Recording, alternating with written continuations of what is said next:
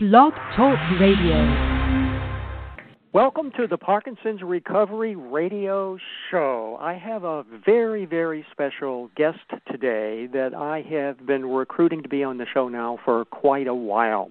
John Pepper is internationally known as an individual who has figured out ways to reverse the symptoms he has experienced that are associated with the diagnosis of Parkinson's disease. I'm your host, Robert Rogers. I'm the founder of Parkinson's Recovery in 2004. We've been providing support, resources, and information to individuals who currently experience Parkinson's symptoms now for over a decade. John, I want to thank you from the bottom of my heart and speaking for thousands of listeners for taking the time out of your busy lecture tour for being on the show today. It's a pleasure, Robert. Nice meeting you.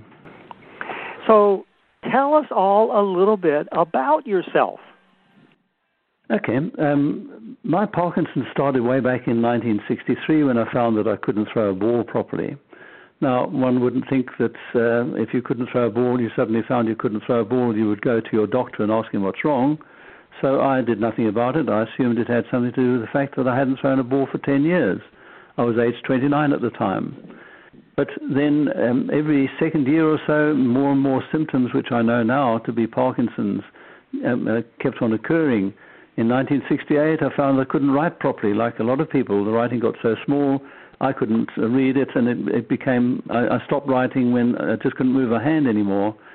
So I rather got into a bit of trouble on that because I was running a fairly large company, and I used to do the selling and still at that stage, and I bought a big order in, and in my excitement of being a big order and my lack of ability to write, I wrote out a ticket which the people in the factory couldn't understand. They thought they could, and they printed the job which they thought was the right job, but it turned out to be the wrong job, and it nearly bankrupted my company. So I learned then to write everything in block letters, and I've been writing in block letters ever since 1968.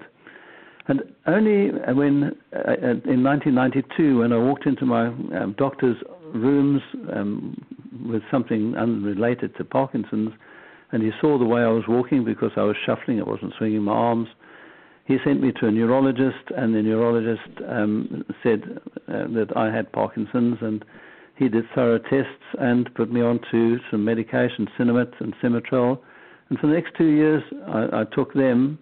But in the meantime, in all these years, from 1968 onwards, because of a back injury, I had been going to the gym for 1 hour a day, 6 days a week. And at that stage, when I was diagnosed, I decided to increase that time to 90 minutes a day for 6 days a week. But unfortunately, when I increased the amount of exercise that I was doing, my Parkinson's started progressing even quicker. And my symptoms were getting quickly worse. And after 2 years of this, I decided this getting up at 5:30 in the morning to go to the gym was not on. I'm wasting my time, and I decided to give up going to the gym. So my late wife, who then had been going to an organization, a program in South Africa called Run/Walk for Life, she had been doing Walk for Life for 2.5 years. She had lost 14 kilograms in weight. She had come off all her blood pressure pills, and she had come off all her antidepressant pills. I couldn't understand why a woman married to me would be depressed, but that's what it is. Anyway, so she came off these pills, and she knew that if I stopped going to the gym, my problems would come back again, and she begged me to join this Walk for Life program. And I couldn't see what 3 hours walking a week could do that 9 hours in the gym wasn't doing. But anyway, I gave in. I gave in for the very reason I wanted to prove to her that she was wrong, which she wasn't often wrong. And I joined the Walk for Life. They measured the time it took to walk 1 kilometer, and it was over 10.5 minutes. And after 4 months, that had improved down to less than 9 minutes. And this improvement was the first improvement I'd seen in my physical life, my performance, in over 20 years, because I'd been going downhill for the previous 20 years. But bearing in mind, my Parkinson's symptoms started 29 years before then. In fact, 31 years before that point. So anyway, I joined Walk for Life, and say after 4 months, my performance had improved by over 20%. So I put everything into it, and 4 years later, all my visible symptoms of Parkinson's had disappeared.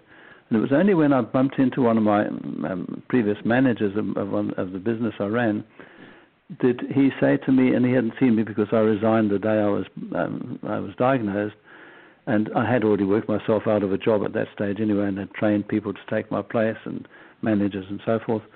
So when Archie, my manager, saw me, one of the managers saw me, he said to me, "John, you look so good." But that was an accusation. He wasn't smiling when he said that. He expected to see me in a wheelchair, if at all. And I realized that, in actual fact, I had improved. But, when you live with it for 6 years at that stage, 1998, that you don't notice the things changing slowly. And when my wife and my children and grandchildren all sat and talked about it, they realized that, well, my grandchildren didn't see too much. My children certainly did, and Shirley, my late wife, did. They realized that I had improved quite a lot, but it's so slow that you don't see it and you don't notice it. But people who meet you after many years do see it. So I found in 1998 that I had improved, and I carried on with this until 2002 when I decided to write a book about it. And at that time, I had been the chairman or president of the South African Parkinson Association, and I was holding an information day as in that position, and at this information day there were 3 neurologists who all presented papers at that meeting, and I gave each one of those a printed copy of my book, which I printed out on my PC at that time and bound in spiral binding, and gave them this copy, very proudly gave them this copy, and asked them to give me their feedback if they thought it was very good, interesting, anything wrong, anything claims that were wrong, and so forth. But you know what? They never came back to me. And within several months, whether it's to do with them or not, I was asked to resign as chairman of the South African Parkinson's Association, having been accused of misleading people, of claiming to be cured, which I didn't anywhere in the book, of claiming to be cured without the use of medication. I only mentioned it 57 times. Maybe they missed it somewhere. And also I was using the association to sell my book. Well, in fact, the association asked me if they could sell the book. And so all of those accusations were spurious. And those accusations were repeated by one of those neurologists at the next annual general meeting of that association. And I was humiliated at that meeting, where they said that I didn't have Parkinson's. I shouldn't go around telling people that I have Parkinson's. And after she had finished her tirade against me, I said to her, "Where do you see in the book that I claim to be cured?" And she says, "No, John, it's not what you say in the book. It's what the impression you get reading the book." Now, how the hell can I follow that one up? I mean, the impression that she got reading my book, if she read it, was that I was claiming to be cured and I didn't use any medication, and I'm misleading people because I cannot prove that what I'm doing is actually beneficial to Parkinson people. So I said to her, well, it's funny that the people I've helped have remained helped, and I don't have to do scientific tests to prove that they feel better, and they are in actual fact better. So it's been going on like that now with the medical profession in South Africa with me, where they claim that I don't have Parkinson's and people shouldn't listen to what I'm telling them. But in the rest of the world, I'm having very good results, and a lot of people are following the idea of doing regular exercise, starting at a very low level and building it up and getting the benefit from it. As I understand it then, you were doing some pretty aggressive exercise for quite a few hours every day, finding that your symptoms were actually getting worse, and then you switched over to this walking. What was it about the walking that made such a big difference? I don't know. I mean, scientifically, I don't know. But if I follow up on studies that have been done scientifically by scientists, in 1993, in the French Hospital in Bristol, they did a study on 6 Parkinson patients, stage 4. Stage 5 is when it's bedridden. So stage 4 is the one stage before you become bedridden. They did this study on those stage 4 people, 6 of them. They drilled a hole in their heads. They inserted a catheter about 3 inches long into the brain right down to the substantia nigra. They connected that with a tube under the skin subcutaneously down to the area of underneath the rib cage. They installed there a container, a pump, and a battery to run the pump. And in that container, they put a substance called GDNF, glial-derived neurotrophic factor. Now, GDNF is a natural substance produced in the brain because the name itself tells you. Glial-derived, and the glial cells are the cells attacked by Parkinson's, and they produce a substance which is neurotrophic. Neurotrophic means nerve repair. So you have a repair kit in your brain. Everybody has a repair kit in their brain. In fact, the body produces growth factor from every cell. Every different cell in the body produces a growth factor, and that growth factor is able to repair that particular type of cell or replace that particular type of cell. Now, I'm not a doctor or scientist, but this is the general idea. And in our brains, we have the cell that gets damaged by Parkinson's are the glial cells, and they produce their own repair factor, growth factor, and it's called GDNF. And these patients, after 6 months, I think it was, all got better. Various degrees of better, but much more than the,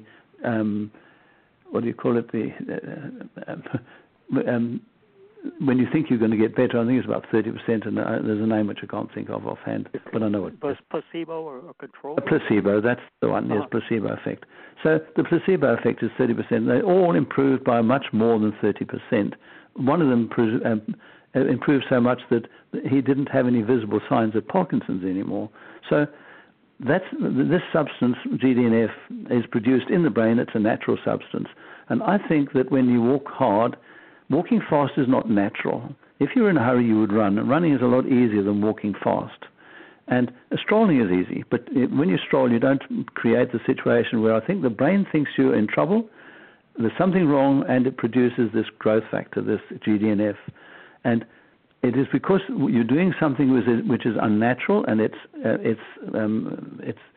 I think fight or flight's got something to do with it. But all of these things are just my conjecture. I think people should have been doing studies for a long time now to find out how to get the body to produce more GDNF. I did it by accident, I think. I've stumbled on it with this Walk for Life program, and I know since I've been doing Walk for Life that I'm getting 100% better. In fact, you would never know, and nobody other than a neurologist would know that I still have Parkinson's. Now, in some interviews you've done, I've read that you talk about how your program forced you to move slower in the very beginning. In other words, it was structured in the sense that in the early stages you really were walking much slower than you normally would, and then you just gradually picked up the pace. Is that a fair summary of what was going on?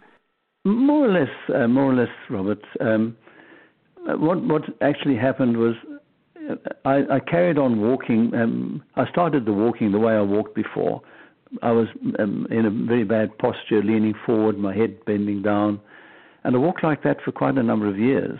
And because of that, I ruptured another disc in the back. I prolapsed this disc in my back, a second one, having done the first one in 1960. And anyway, the second one I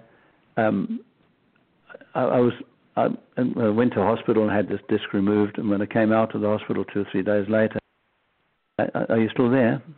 Yes, I'm here. Okay. 2 or 3 days later, I came out and I started walking immediately. I got home and my wife and I walked together for 1.5 kilometers. And the next day, I came out of the house with her to start walking again, and the sun was right on the horizon, and I saw my shadow on the wall next to me, and there was this old man walking next to me. My shadow was that of an old man. And I looked at this, and I was absolutely horrified. This old man was me, and I was walking like that, and I wasn't aware of that. And immediately I thought to myself, well, why can't I stand up straight? And I pushed myself up straight, pulled my back muscle and got myself straight and pulled my shoulders back, and there I was standing straight. And I thought to myself, well, why aren't I walking like that? And I don't know the answer to that question. And if I consciously keep myself upright, I walk straight, I walk upright. If I don't, then I slump forward like I've been doing almost immediately. So my natural posture is one of a slumping old man, and my assumed posture using my conscious brain is upright. Now, the next thing that I noticed, having got this into my mind, why am I limping? And I found that I wasn't carrying the weight of my body on the left foot, on the toes of the left foot when I was walking. I was doing that on the right foot, but not on the left foot. So I was walking with a limp. And immediately I was able to consciously stand on the toes, hold my body weight on my toes of my left foot as well as my right foot. So I've carried on doing that consciously, and when I'm not thinking, I walk with a limp. And if I'm not thinking, my posture is the bad one. So I learned somewhere between 1998 and 2002 when I wrote the book that I was able to consciously control any movement that I make, like bringing food to my mouth, bringing a glass up to my mouth without spilling it and so forth. If I concentrate on the actual movement, I can do it without the tremor. And if I don't, I have the tremor. And it's very easy to show people, but very difficult to explain to people when they're using their conscious mind and when they're using the subconscious mind. Do you hear me? Yes. That's why I'm doing this too. I'm going all over the English-speaking world, and I'm showing people, physically showing them how to walk properly. And everyone has been able to do it, except one guy who couldn't stand up on his legs, and the other two, who were two Americans, rather old guys, and they just could not get this idea of consciously moving their legs. And they were the only two that I wasn't able to persuade to use their conscious brain. They just couldn't do it. So I had two failures, but I've had hundreds of successes. So you can say that generally it works 100% with everybody. Last night I took a lady who is quite bent and she's got scoliosis and she walked very badly. She came in with a walker, and it took two people really to get her to sit down. And after I'd given my talk, I said to her, and this was a very crowded room, so we couldn't even do the walk inside the room. We had to walk in the passage outside. And I eventually got her outside into the passage. And I stood with her, and I explained to her that I wanted her to not think about what she was doing, walking. She didn't. Everybody tries to will themselves to walk. And I said to her, now, stand next to me here. I want you to put your weight on your left leg and consciously stick your leg out in front of you. I want to see how far you can stick your leg out in front of you. And she did it very well. So she stood on the right leg and she stuck the left leg out very well. She was able to stand on her toes and she was able to swing her arms consciously. So I said to her, right now, I don't want you to will yourself to walk anymore. I want you to just follow what I'm saying.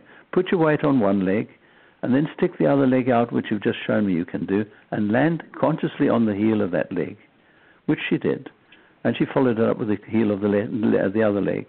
And we started to walk down the passage, and within 10 seconds we were walking quite fast. When I mean fast, I do mean fast. And at the end, we turned around without any hassle whatsoever. Normally, people with Parkinson's can't turn around. They stutter and stammer and festinate and so forth. Anyway, she turned around and came all the way back down the passage, by which time a whole crowd had got into the corridor behind us to witness this lady walking fast with me. Okay, she wasn't standing up very straight because she has scoliosis, but she was going along there with a smile on her face like everybody else. And half the people were in tears. Excuse me, I'm doing the same thing. But anyway, it's so moving that it's very difficult to understand, but it works.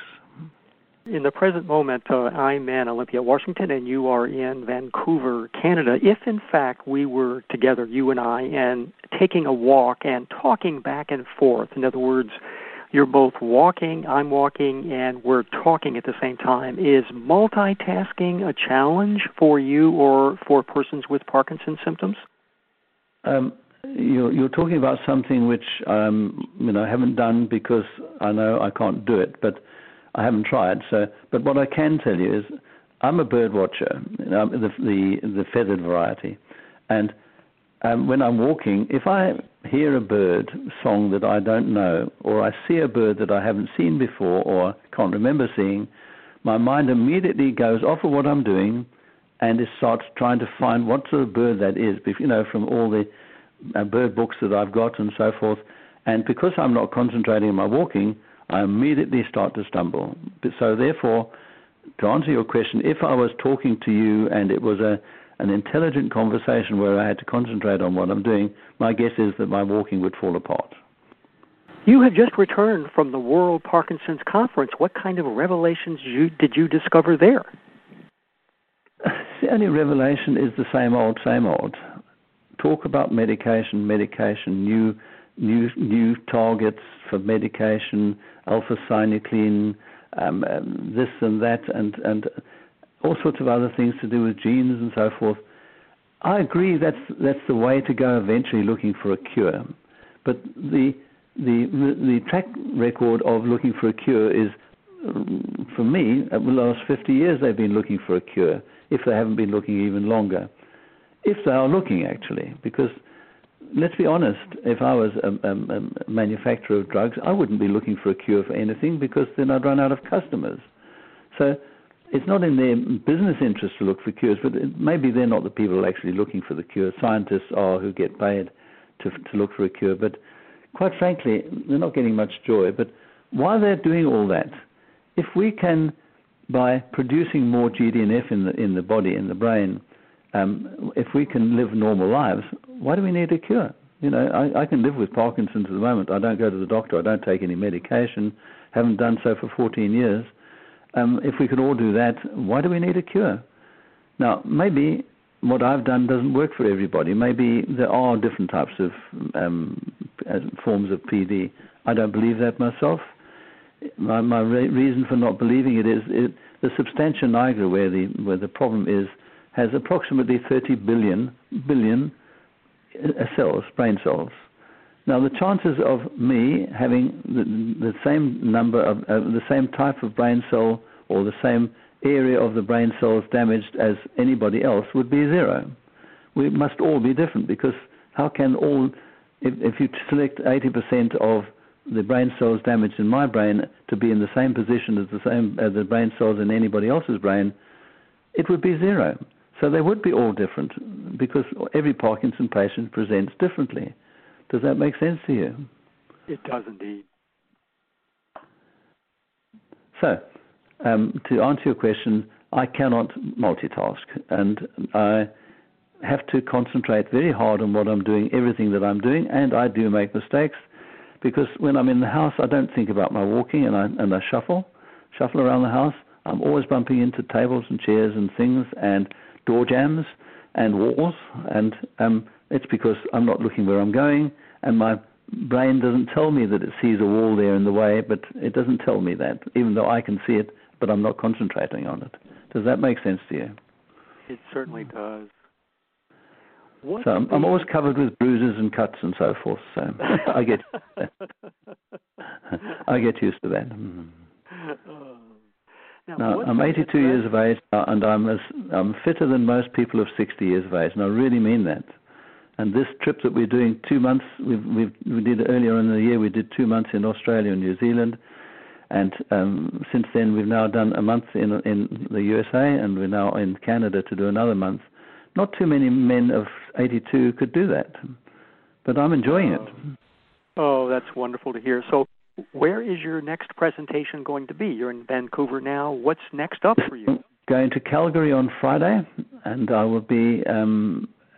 I'm going to, in between now and tomorrow, I'm going to Sault Spring Island, which is off Vancouver, and I'll be there for 2 days. Then we're going to Calgary for 4 days, and we're going then to Winnipeg for 5 days, and then Toronto for 5 days. Followed that, there would be Ottawa for 3 days and Montreal for 3 days. So, and by the 25th or 24th of October, we're on our way back home. How exciting. Now, if people would like to be able to attend one of your presentations, I believe they can get information on your website. What's that address? It's reverseparkinsons.com, www.reverseparkinsons.com, with no apostrophe in the Parkinsons. .net, rather, I beg your pardon, .net. Right. So ReverseParkinsons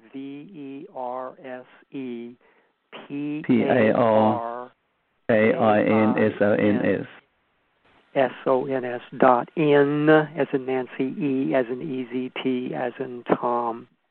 Absolutely correct. Thank you. So what is the name or the title of your book? It's also Reverse Parkinsons Disease, which is what I've done. Reverse the direction that the symptoms are taking. That's what I'm reversing. It's not intimating that it's cured, because I get this thrown at me still by cynics. I'm not saying, and reverse is a direction, it's not a goal.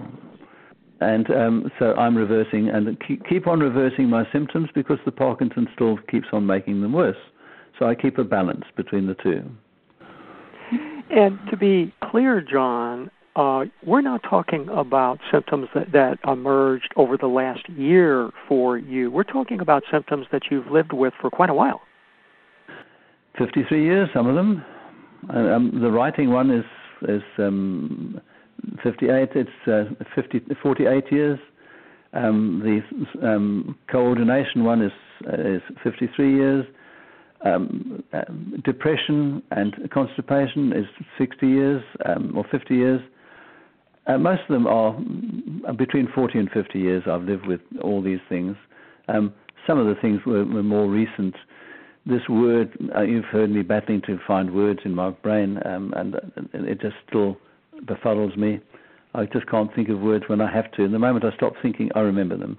So, but that tends to be, as you get old, those things tend to happen. So whether they're actually Parkinson's symptoms or just age that has been accelerated a bit, I don't know. I'm not a genius. Tell us a bit about your discoveries when it comes to mindfulness. Well, mindfulness can mean lots of things. Conscious control, I think, is specific. When you concentrate on doing an actual movement, in other words, sticking your leg out in front of you, or bending your knee, or pointing your toe up in the air, that's a specific movement, and you concentrate, there's another word, again, looking for words. You're actually just concentrating on one thing, doing one thing. And when you get used to using your conscious brain to make movements, it becomes a lot easier. Because, as Dr. Norman Deutsch says, that you're building new brains. Every time you change your thinking, you start building different nerve pathways. The easiest one to explain that is to people who have a general negative attitude to life. When they are persuaded to change that attitude to a positive attitude, they change the way they think. And they therefore have to change their brain to do that. And when you start thinking positively, you start making positive decisions. You stop making negative decisions. Your whole thinking changes. So you can imagine what that does in your brain when you change just one little thing from a negative attitude to a positive attitude. Now, I have a very positive attitude on my Parkinson's, and I try and convey that to other people with a fair amount of success. The feedback that I get in the emails that people that bother to write back to me, and a lot of people get benefit that don't bother to write back, I don't expect them to, but these people who do write back tell me some incredible stories and how it has changed their lives, how they are different people, and most of that is the positive thinking, if I'm not wrong. You know what I mean, Robert? Yes, I do indeed. I'm your host, Robert Rogers, founder of Parkinson's Recovery in 2004. My guest today is John Pepper. So, John, for people listening, they may be thinking, yeah, I'm ready to shift my negative thought forms and I want to be positive. I want to start it today. What would you recommend that they do starting right now? I would recommend that everybody, doesn't matter if they've got Parkinson's or not, people, especially everybody's getting older, so all people, from young onwards, you should all be doing a regular walking program. And the walking program, the goal is to walk 3 times a week for 1 hour. That's 3 hours of your week for your general health. Now, not just every day, but every second day. And if you want to really be good, walk every second day, which means in 2 weeks you've walked 7 times. But if you only walk 3 times a week, it's enough. 3 times a week, 1 hour. Don't get clever and walk 2 hours. I mean, walking fast as you can, because it keeps on getting faster as you get to a certain age, and then when you get to a certain age, it starts slowing down, which is quite natural. I mean, at one stage I was walking at 9 kilometers an hour. I'm now walking at 7 kilometers an hour. I'm very happy with that. At my age, I'm very happy with that. So if they were to start, if every person were to start, if they can, walking for 10 minutes as fast as they can, measuring how far they walked, I mean, not with a ruler, but with your car as a general idea of distance, and every 2 weeks, build that up by 5 minutes. So after about 6 months, you're walking for 1 hour. Now, you mustn't walk longer than 1 hour, and you mustn't walk more than every second day. So 3 days a week, 1 hour at a time, walk as fast as you can. You will find that your blood pressure, your heart, your pulmonary system, everything in your body gets fitter, you get fitter, and you're saving yourself from a lot of diseases and conditions which come about through lack of exercise and lack of use, because what you don't use, you lose. So I hope that answers your question. It does indeed. What, if any, supplements would you recommend people consider taking? Ouch. I don't really take supplements. There's one or 2 things that I do take. I've been taking calcium and magnesium tablets. Now, there are tablets out there that are calcium and magnesium, but unless that calcium and magnesium is chelated, CHELATED, which means it's joined together at atomic level, I think, into one chemical. One, like water, is H2O. It's only H2O. It's not hydrogen and oxygen. With calcium and magnesium, they cannot get through the blood-brain barrier unless they are chelated. And in chelated form, they do you a lot of good. In non-chelated form, they don't do much good because they can't get anywhere. So I'm not a chemist, so you can check that up with all the people who knows the chemistry. But what I'm saying is perfectly true. So I take calcium and magnesium tablets, chelated ones. I also take vitamin C. Vitamin C is something which I found in practice when I've got a bit of a scratchy throat. It disappears very soon. If I take a couple of doses of 1,000 at a time, vitamin C, it takes most things away. So it works wonders with me. I think that vitamin B also, a proper vitamin B complex is good for you. And I also think that this omega-3 oil is quite good for better living. But you don't have to take any of those things because most foodstuffs have got all the vitamins you need. So, having shot myself in the leg already, I better shut up.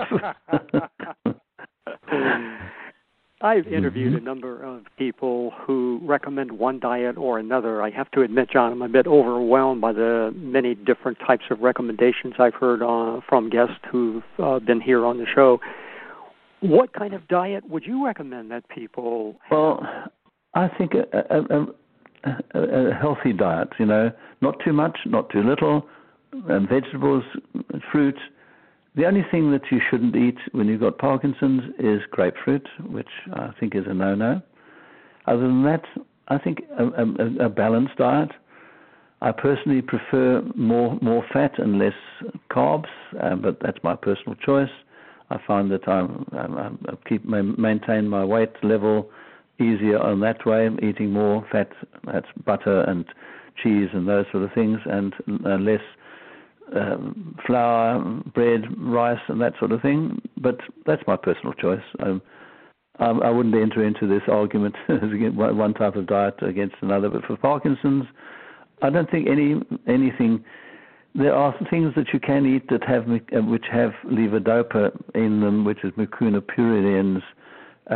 Again, I've never taken that, so I can't say I'll recommend it. But if you're talking about diet, you may want to include that in your diet. But it's natural, and it's not going to give you the side effects that the pills do.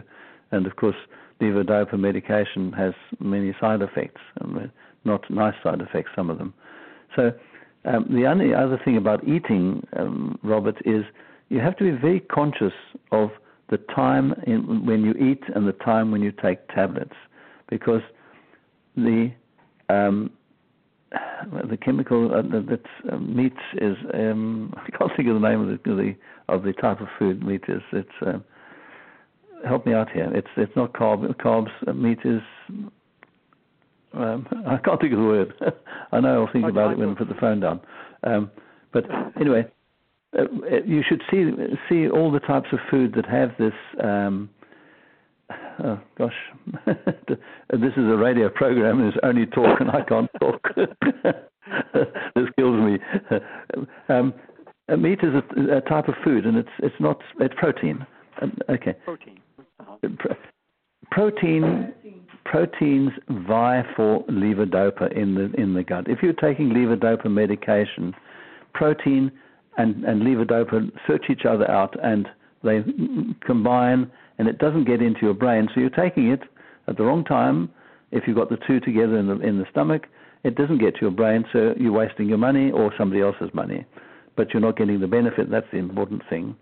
So you should, if you've got a full tummy, you should wait for 2 hours before that food gets out of the stomach and you can take medication. If you are taking medication before you eat, you should give at least 3/4 of an hour. I would give an hour. I've heard people say 1/4 of an hour, but you don't dissolve that. You don't get rid of that medication in the stomach in 1/4 of an hour or even half an hour.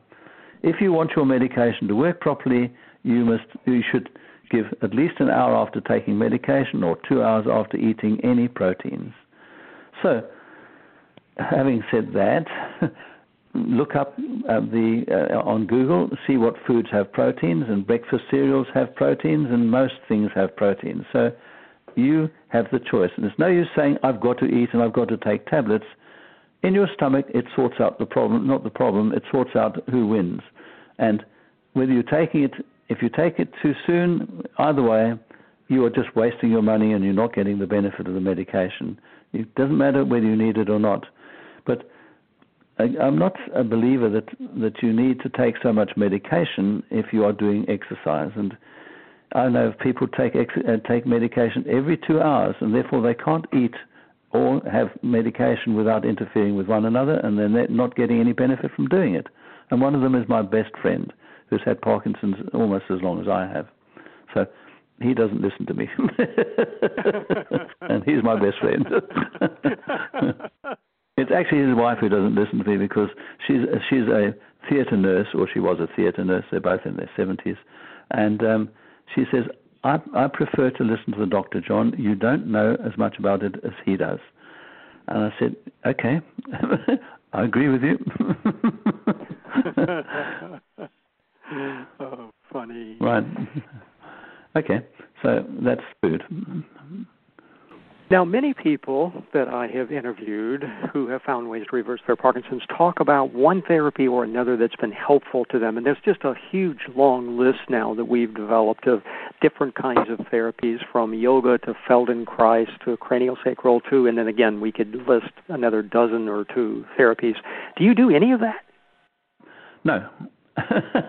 I've never sort of had the time to, well, most of them weren't around, but every exercise must have some positive effect on Parkinson's.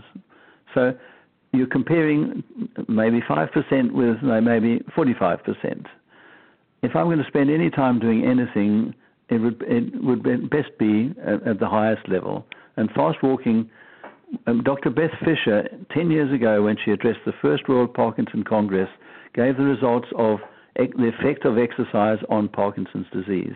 And this is on human patients. And the exercise that gave the best results was what she termed high-intensity walking. Now, high-intensity walking to me means fast walking. So fast walking was proved in scientific tests by Dr. Beth Fisher, look it up on Google, as being the best result and best exercise to give the best result with Parkinson's. So why do anything else? I know that there's CrossFit training and there's Tai Chi and there's a whole reef of things out there, which is all exercise. And a lot of it is to do with conscious control, like Tai Chi and Feldenkrais. And so they're all doing good. But are they repairing the damaged brain cells? That's the question. If they don't repair the damaged brain cells, or they do to a much lesser extent, why do them in place of fast walking? Now, why every second day? I get lots of questions. Why can't I do it every day? The muscles, when you're doing something extreme, you're walking as fast as you can, remember? And if you're walking as fast as you can, you're stretching your muscles, the leg muscles, the calf muscles, the thigh muscles, and the glutes. You are stretching them to their limit. So, and you're doing it as long as you can, up to 1 hour. And they need 1 day to recover from that. If they don't get that 1 day, they start eating themselves up, which means your muscles get smaller and therefore are struggling even harder to do what you want them to do. So be sensible. Listen to people who know what they're talking. This is not my advice. This is advice that's given to me. Don't walk hard every day. Walk every second day.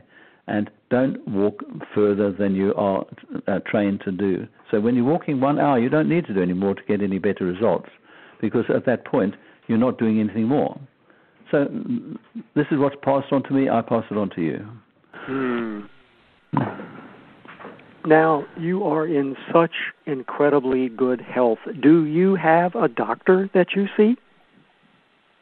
I moved to Cape Town 3 years ago, or 4 years ago, when my late wife died 5.5 years ago now, and I decided 15 months later, in order to do these talks going all over the world, I had to have somebody with me, and I'm not able to get my mind around traveling with a partner. We'll call it a partner, and I decided that I wanted to get married again. So I hadn't got anybody in mind at that time.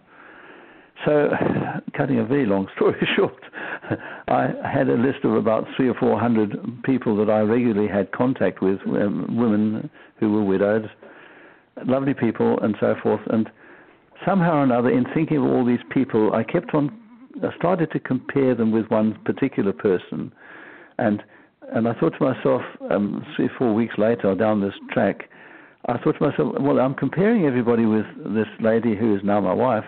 Her name is Jeanette. When I started comparing them with her, and I thought to myself, well, why don't I ask her if she would like to get to know me? In actual fact, I reversed that. I said, I would like to get to know you better. Are you interested?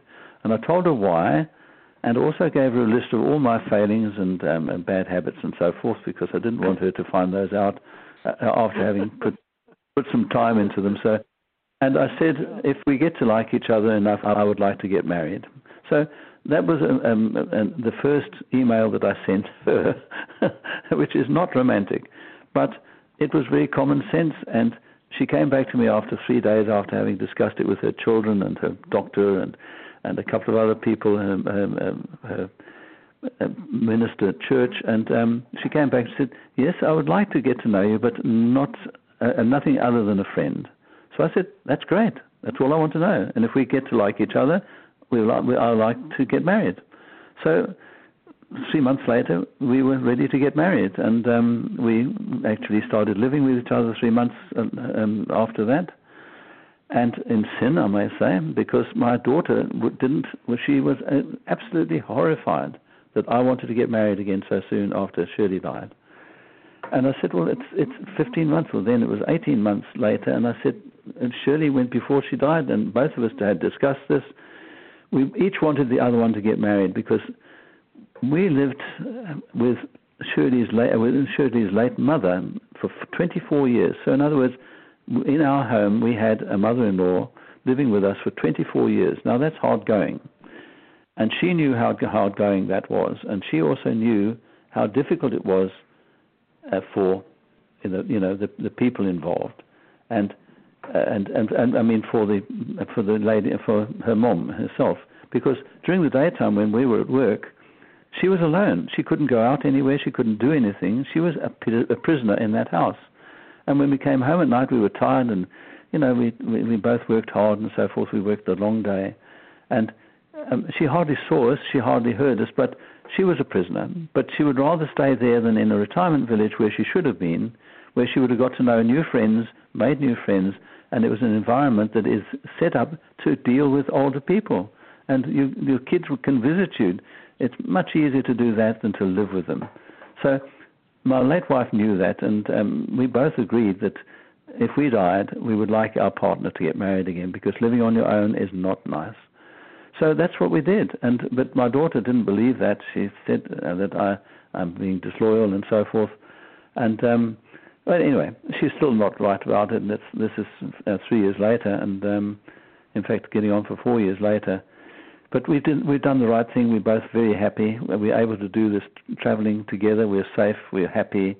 Both of us are 10 years younger than we were when we got married, and I recommend it to everybody. What a wonderful story. We both had very happy married lives before that, so we've got happy experiences of marriage.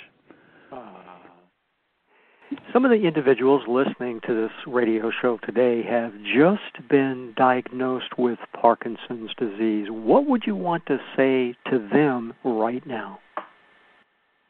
Same story. Start doing exercise. Try and avoid medication. I'm not against fighting off medication. Sometimes we're all at least 70 to 80% down the track when we are diagnosed. So we've had it a long time. And sometimes the first symptoms that come are very difficult to live with, and maybe you do need medication. But don't forget, I'm not knocking medication, but medication does nothing to change the progression of Parkinson's. And it has never been designed to do so. All medication is designed to beat one or two of the symptoms, mainly the tremors and the rigidity. They're the two that I think they target most. And if you've got any of those two, you may decide to take some medication, but don't put your whole trust in it. Well, say trust, that's the wrong word. You're depending upon it. Don't put that dependence on medication, because the only thing that can change the progression of your Parkinson's is any exercise, but fast walking being the best, proven to be the best.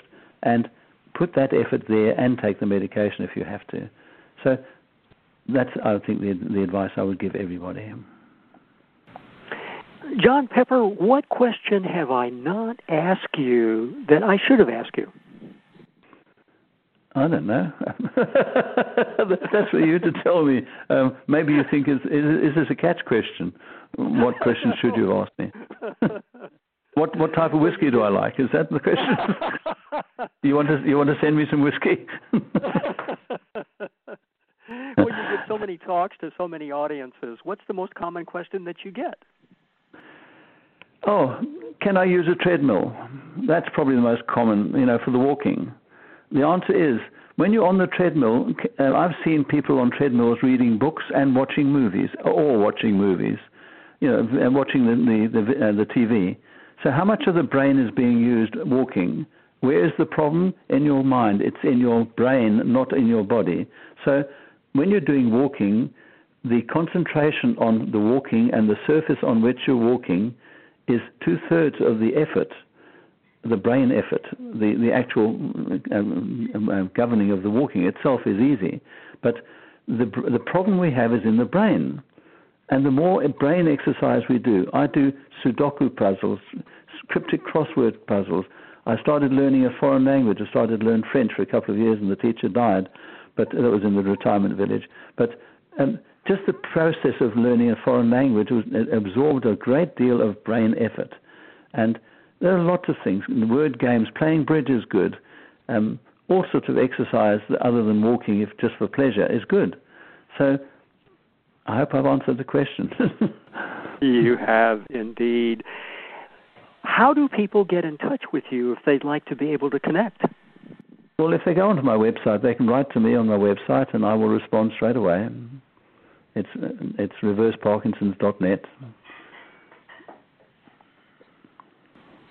And so that website is www.reverseparkinsons.net. How can people acquire your book, Reverse Parkinsons? Well, they can do that on the website too. It's $18, or there's a Kindle version for $3.99, and that's on Amazon. You have to go to Amazon for the Kindle version. I don't have a book on Amazon because I'm one man. I'm doing all this myself, delivering books and signing books and wrapping books and so forth. And I couldn't handle the volumes that would come in via Amazon. Short of starting a new business, and at the age of 82, I'm not ready to start a new business again. So, if I am lucky enough to find a professional book, another word I can't find. Anyway, if I can find somebody who will print my book for me and market it for me, that will solve the problem. Right. Okay. Thank you. So you have all of these presentations that are scheduled throughout the U.S. as well as now Canada. Do you schedule those yourself? I just choose the cities that I can go to, which is a bit of common sense. You can't go jumping around all over the place. I went from New York up to Boston, across to L.A., out to Hawaii, and then back to San Francisco, up to the conference in Portland, and now to Vancouver, and I'm going right across Canada to Montreal, and then going home from there. So it's almost a straight line in three directions, and I choose the direction, and I had other cities put in, and then my next step was to send out to all the people in those areas that have bought books, because I keep a record of everybody that buys a book. And so I've asked them if they would like me to come there and talk, would they be able to organize. So once I started off with about 15 U.S. cities, in fact I think about 20 U.S. cities, and it got down to 7, where I found people who were prepared to organize and go to the trouble of organizing meetings, because I don't charge for what I do. I don't expect to be paid for what I do, but I would like to try and recover the cost of getting there and the cost of staying here, in hotels and so forth. It's very, very expensive. Our South African rand is worth nothing. It's gone down the tubes. Our rand is worth 1/30th of what it used to be a few years ago. And when I saved all my money, because we don't have pension schemes for people who own houses, so if you own a house, you don't have a pension. So I live on my savings.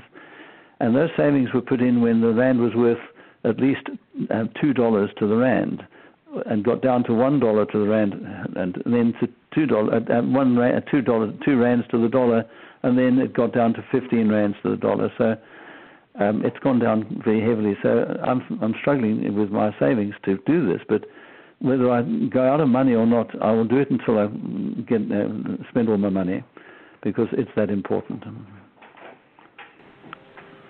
John Pepper, on behalf of thousands of listeners of Parkinson's Recovery Radio, I want to thank you from the bottom of my heart for taking the time out today to be a guest on the Parkinson's Recovery Radio show. It's been quite motivational and spectacular for all listeners. Thank you very much, Robert.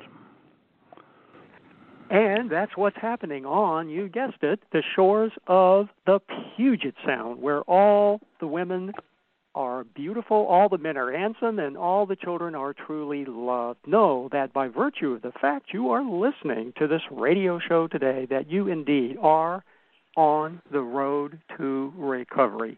May your week be absolutely magnificent. Good day. Judy was boring. Hello. Then Judy discovered ChumbaCasino.com. It's my little escape. Now Judy's the life of the party. Oh, baby, mama's bringing home the bacon. Whoa, take it easy, Judy. The Chumba life is for everybody. So go to ChumbaCasino.com and play over 100 casino-style games. Join today and play for free for your chance to redeem some serious prizes. ChumbaCasino.com. No purchase necessary. Void where prohibited by law. 18 plus terms and conditions apply. See website for details.